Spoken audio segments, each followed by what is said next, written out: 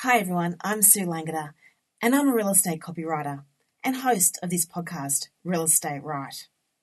I meet people just like you every day, selling your homes, renting a property going up for sale, frustrated with not knowing the information that you need to make you that little more savvy in your real estate transactions. I'm here to help you. Help you learn before you get to that stage of meeting me to write your copy. Help you know how to make the journey that little bit easier. Stay tuned as we have an awesome podcast today to get you more in the real estate know.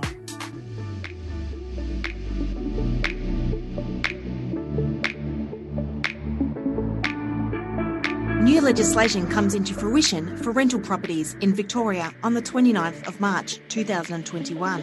And over the next 3 weeks, we will be talking in depth about how the changes will affect tenants, landlords and property managers with our regular property management expert, Sophie, Lyon.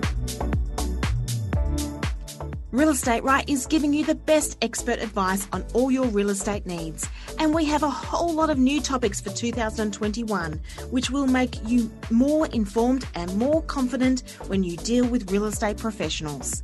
Don't forget to check out our back catalogue of past episodes, as there is always something that you need to know right now that you may not have needed before. Check out Real Estate Right.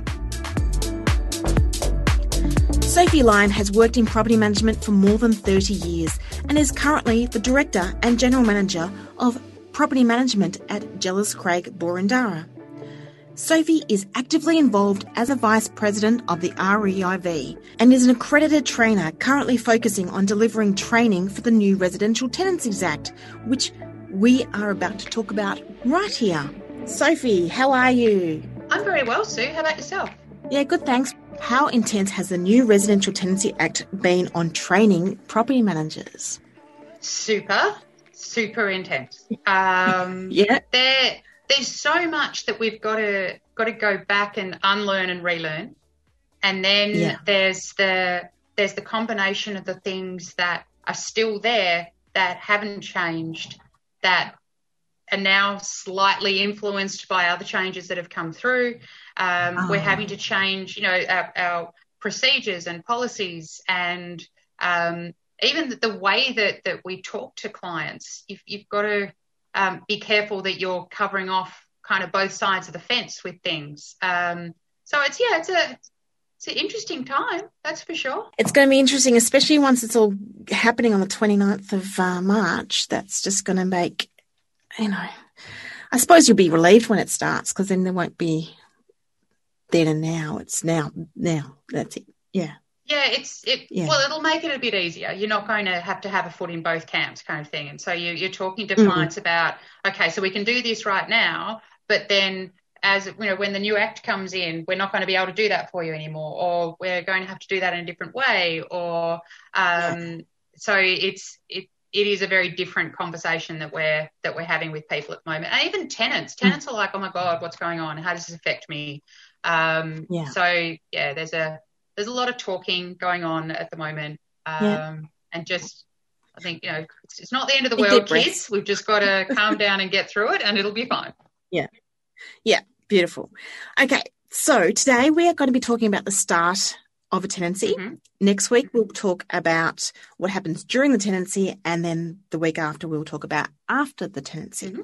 So today, what changes will be made from the 29th of March 2021 when it comes to starting a tenancy?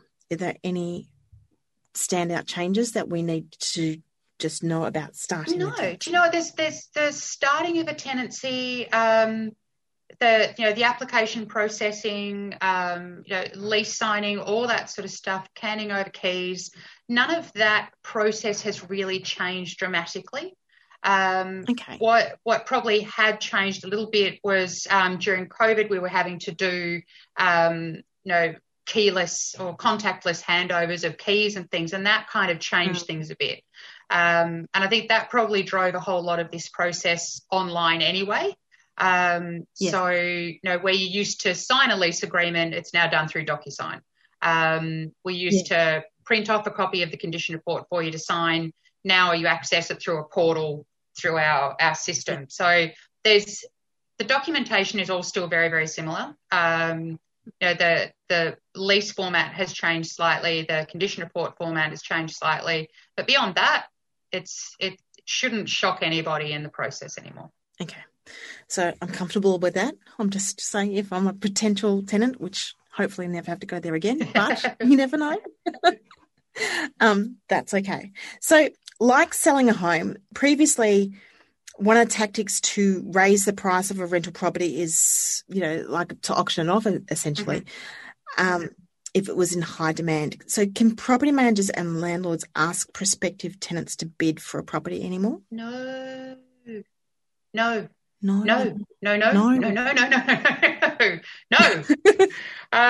We've actually never really been able to do that. So as far as, and here's where the fine line of it comes in. We can't go to a tenant and say, thanks very much, Sue, you've applied for the property, but we have another tenant who has offered another $20 a week. So would you like to meet or better that $20 a week offer? We can't do that. What we can do is go to you and say, Sue, we've had a higher offer on the property from another tenant. It's entirely up to you if you wanted to make a higher offer. If you don't want to, we can still submit your application exactly as it stands at the moment. So that is entirely your decision as to whether you want to do that. We also shouldn't ever give you the amount because then we are getting into a bidding situation. So rental bidding is absolutely not a possibility, but you as a tenant still retain the right, if you really like the property or it's in exactly the right spot for your kid's school or something along those lines, that you can say, I would like to offer the owner $20 a week more or $30 a week more or, $5 a week more. What does it matter? As an example, you as the tenant still retain that right, but we as an agent can never ask you to do it. Yeah, which is good. It is a bit concerning that, I suppose real estate agents, especially the sales ones, have been sort of talked like they're a bit sharky like that, aren't they? They sort of, will extrude any dollar amount they possibly can, but rentals is very different. But it's good to know that you can offer more if you want to, if you're comfortable to do it, but not pressurised into doing it. No. And I think, there have been situations certainly, years ago where the market got very tight. So people were afraid that they were going to miss out. And so they felt that it was something that they had to do. But someone offering another $20 a week or 10 or 5 or whatever, that may not necessarily be what the driver for the owner is. The driver for the owner might be that it's a particular type of person, particular demographic that they're looking for, a particular time frame on the lease agreement. All of those kinds of things versus more money in their pocket. So just because you're offering more money doesn't mean you're guaranteed to actually get the property. Yeah, fair enough. Now, are there questions that are now considered to be inappropriate and against the law for property managers and landlords to ask?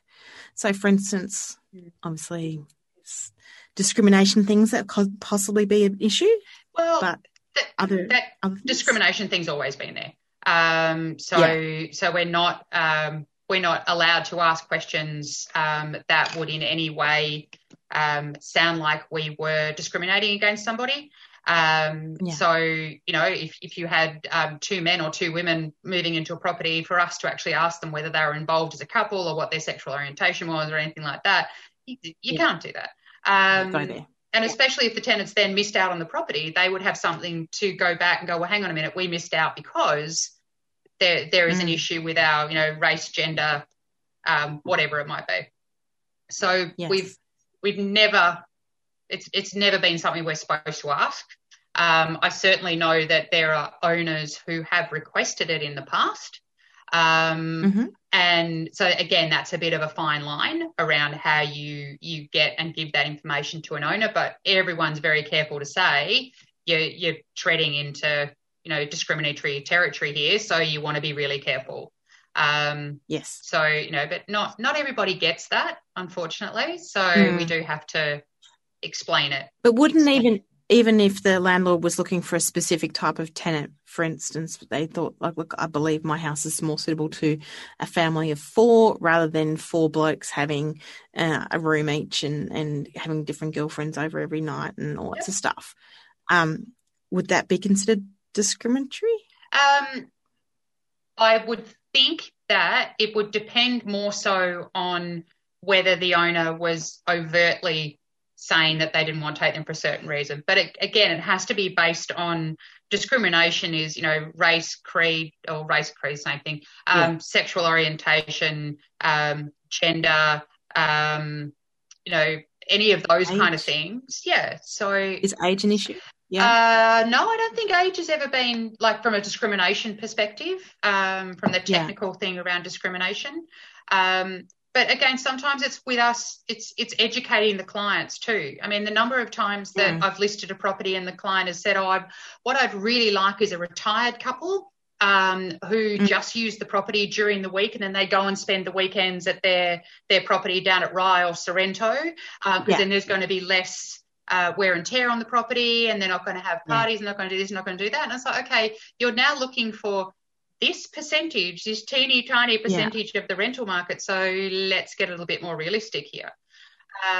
It can be a very similar conversation with a client who starts talking about that discriminatory environment. It's like, okay, you need to back up now, and we need to explain to you that this is just not something that we can do.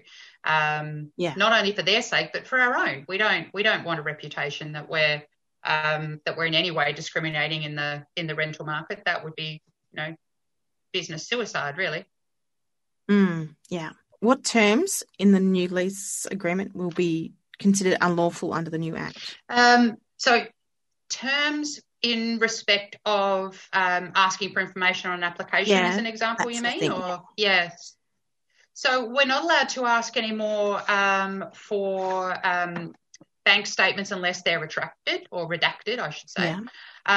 We're not allowed to ask for people's passports in respect of their visas. So how long the visa is for, things like that. We're not allowed to ask for that information. Previously, what we've been able to do is put a clause into the lease agreement around insurance policies.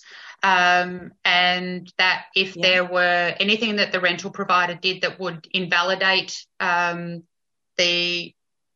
insurance or actually result in an increased premium, that the owner could then request that back from the tenant. That's gone.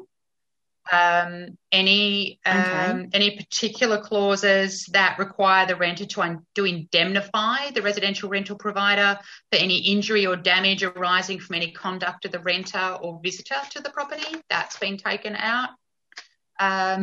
Anything that prevents the renter from making a claim for compensation if the rented properties are not available on the commencement date.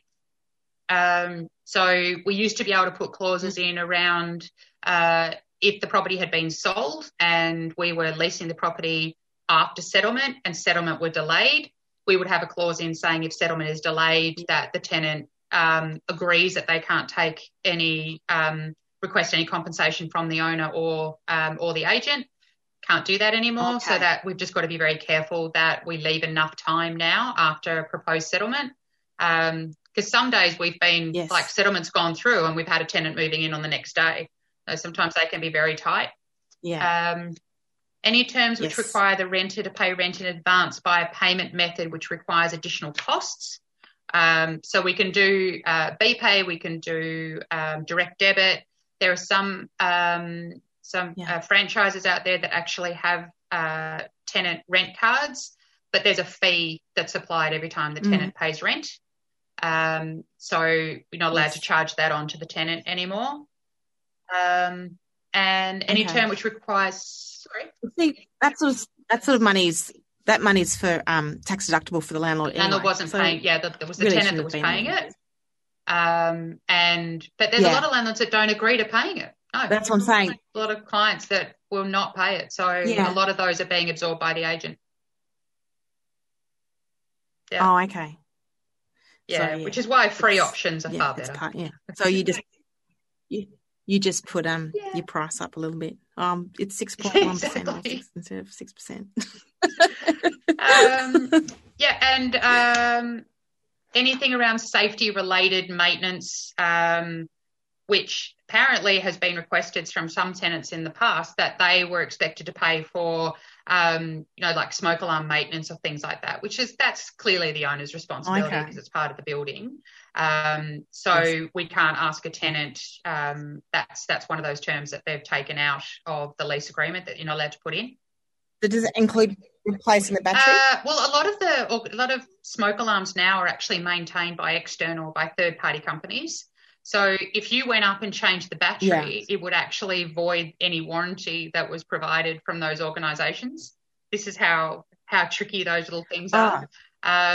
So if we have one of those third-party organisations that does it, we actually say to the tenant, look, just don't touch it. If it starts beeping, let us know. We'll get someone out there to attend to it for you.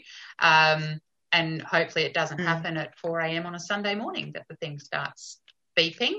Yeah. Because that's when they normally tend to do it.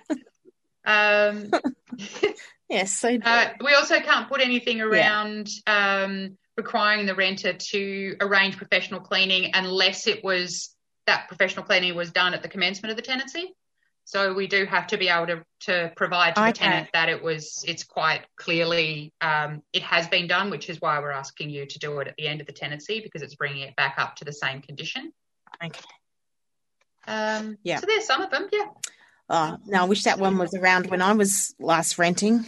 Last place I rented was I left there 2.5 years ago, and I had a carpet cleaner booked in and I had a professional cleaner booked in, and with a guaranteed rent bond return because of how we are cleaning, right? And I said because I booked in the carpet cleaner before I booked in the professional cleaners. I said, look, I don't need a carpet cleaner, so can you just, you do the walls, you do this, and then they quoted over the phone, and then they got to the property, realised it was a much bigger 3-bedroom apartment than they expected it to be. So then they said, look, we're not starting until you pay us an extra $100 more than what you originally quoted. And then he goes, and you've already said that you got a carpet cleaner in, so we're not vacuuming the floors. And it's like, no, but the carpet cleaner, all he does is he steam cleans the carpet. That's all he's doing. He's not vacuuming. You're vacuuming. Oh, no, that's not part of the quote. So I paid the money for the clean with the additional, and then all my stuff was in the removing van, so I didn't have a vacuum cleaner to vacuum it myself. And then an hour later, the carpet cleaners turned up, and I said, please tell me you've got a vacuum cleaner because my cleaners refused to do it. And he goes, well, that wasn't part of the quote, so I'll have to charge you an extra $200 to vacuum the carpet. Oh, yeah. He goes, you're lucky I've got one today because usually I don't have one. I'm like, oh, God, thank you. But so, really, really frustrating. But I got my bond back.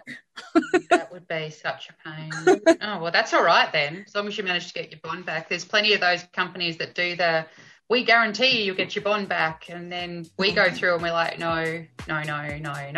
Those things need to be sorted out. And then they refuse to come back, or they can't come back for a week because they're too busy. And then they come back and they do half the things that we needed them to do. So it can all, there are, I guess it's like anything. I wasn't happy with them. There were so many marks on the wall that I was able to get off myself. But, anyway, interesting. So we will have a short break and come back with more from Sophie Lyon from Jealous Craig when we will talk about the actual lease, the bond, and your information.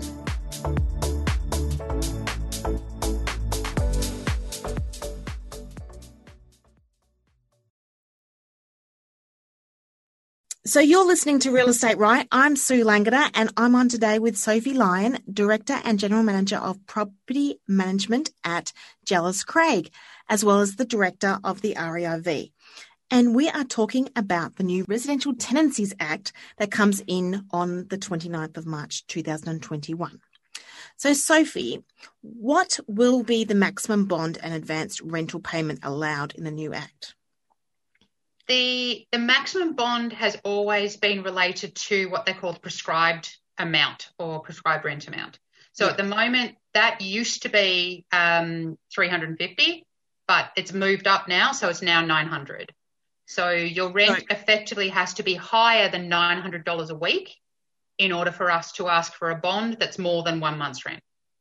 Okay, because there was a time then, like it was used to be 1 month's rent, and then you see that it was like, oh, now it's 5 weeks, and then some were doing 6 weeks and all that stuff. But now it's maximum 1 month's rent unless it's over $900. Yep, that's right. Yeah. Okay, and advanced rental payments, are we allowed to ask for extra more, or can we pay more in terms of advance? Like if say for instance, I've just sold my house, I need to rent somewhere, I've got the money in the bank, I want to pay my 12 months up front because I've got the money there and I just don't want to worry about it. Can I do that? You certainly can. You can make that offer to the agent to do that. In fact, there's really never been anything that stops you from doing that. As agents, though, we don't love it because what it means is we have to park part of the money to the side for the possibility of any maintenance that you might require, plus rates or anything like that we have to pay, rather than having to go to the owner every time and say, we've got this invoice, can you send us this money to pay it? We've got your rates, can you send us this money to pay it? Because part of the service we offer to clients is that we pay all those invoices on their behalf. And then at the end of the financial year, they just pick up a lovely end of financial year statement, give it to their accountant, and, that's much easier for one-stop shop. Exactly. So look, we don't love it, I'll be honest, but can it be done? Of course it can be done. Yeah.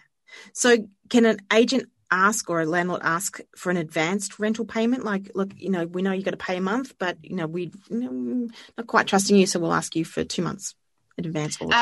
No, we've never been asked to ask. We've never been able under the Residential Tenancies Act to ask for anything longer than what the agreed payment period is. So if you're paying your rent weekly, the agent hasn't been able to ask for a month in advance, if that makes sense. If you're paying your rent monthly, they're not able to ask for 3 months rent in advance unless the tenant offers it and it's agreed to, or under the current legislation, if the rent is more than $350 a week.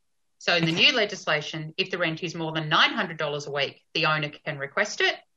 Yes. But at stock standard from here on out, no, we're not going to be able to. Okay. Now, can a landlord or a property manager ask if they've had any issues with their bond, like receiving a bond back with the new legislation? At the point of application, no, we're not allowed to ask that anymore. So we're not allowed to ask that about the visa information I talked about before for the rent statements, but the applicant's rent bond history, whether they've ever had a claim made on their bond, no, we're not allowed to ask that anymore. Oh, lucky I've been good and got my bonds back all the time. If an applying tenant has signed the agreement and paid their bond plus their first month's rent, but the landlord hasn't signed the agreement, is the agreement enforceable? Absolutely. Yeah. Absolutely. So, always has been. Always has been, always will be. Always has been, always will be. Yep. Yeah. The fun part about residential tenancies is that a lease doesn't have to be in writing. It can be written, verbal or implied. So a written lease is quite clear, obviously, but a verbal agreement, do you want to move in here for $200 a week? Yes, thank you. Here's my money. In you go. That's a verbal agreement. Or an implied agreement because someone has actually been paying rent to a certain individual, then that's implied. Contract law is offer acceptance and consideration. So the offer is the tenant making in their application. The acceptance is us going back to the tenant and saying, here's the lease agreement we'd like you to sign. And the consideration is when they pay their rent and their bond. So if the lease was never signed by the owner, it's always been enforceable. Good to know. I think that is one thing that, because there's a lot of casual rental agreements, isn't there, where they're just, there might be a bungalow in the backyard and someone's living in it just because they need someone to stay. And, I'll pay you, $200 a week for that. And or family relationships, or a friend of a friend who needed somewhere to live, and so that person's going, I've got a vacant property, go right in, no problem at all. We don't need anything in writing, it'll all be fine. Rarely is, but people want to make those arrangements. You could go, as a landlord, you could go to VCAT, and if they've trashed the whole place, it's implied, or you've paid the rent, so guess what, we've got your details on our bank account, so you've been giving us money for something. The moment you pay rent, whether it's $1, $100, doesn't matter, you're captured under residential tenancies. So both parties have to abide by everything within the Act. So all it requires is proof of a rent payment, even if it was only a one-off, and you're captured under it. Yep, sounds good. Now, my last question for today is, what happens with my information after my tenancy application has been accepted or not accepted? Do you keep them or do you trash them? Okay. If you're accepted, we're going to keep them.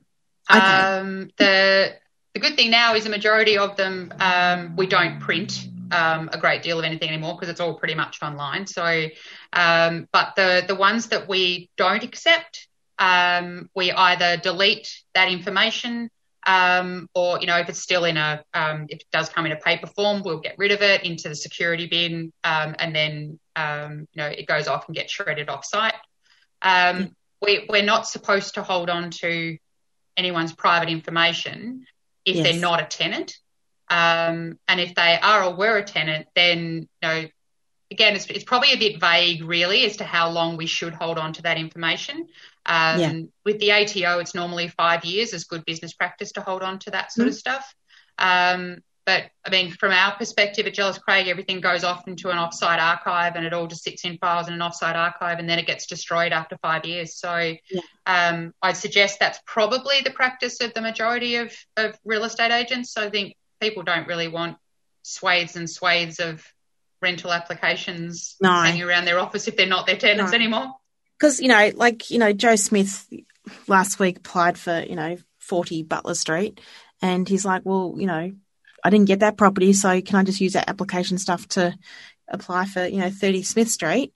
And you're going to go, no, you've got to do a whole new lot, don't you?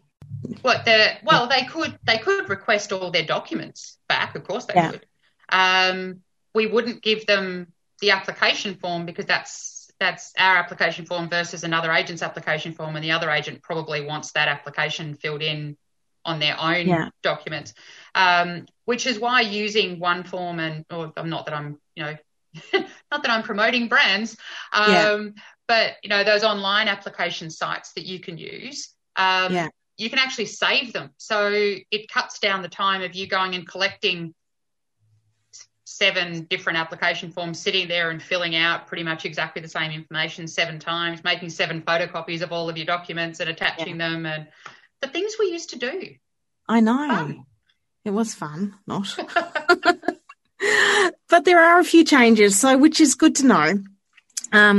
It's not too overwhelming for the start of a tenancy. The during and the after, which may be a bit different, which we'll cover next week and the week after.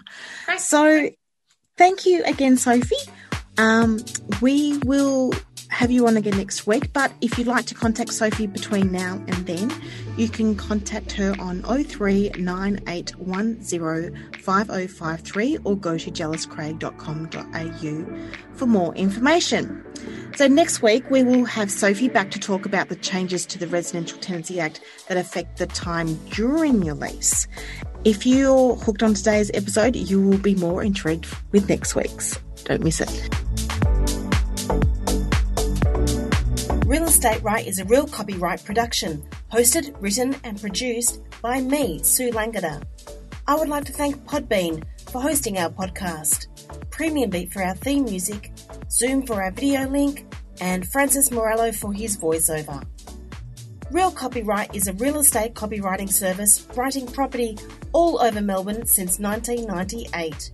If you would like Sue and her team of copywriters to write your property, go through the email address orders@realcopyright.com.au.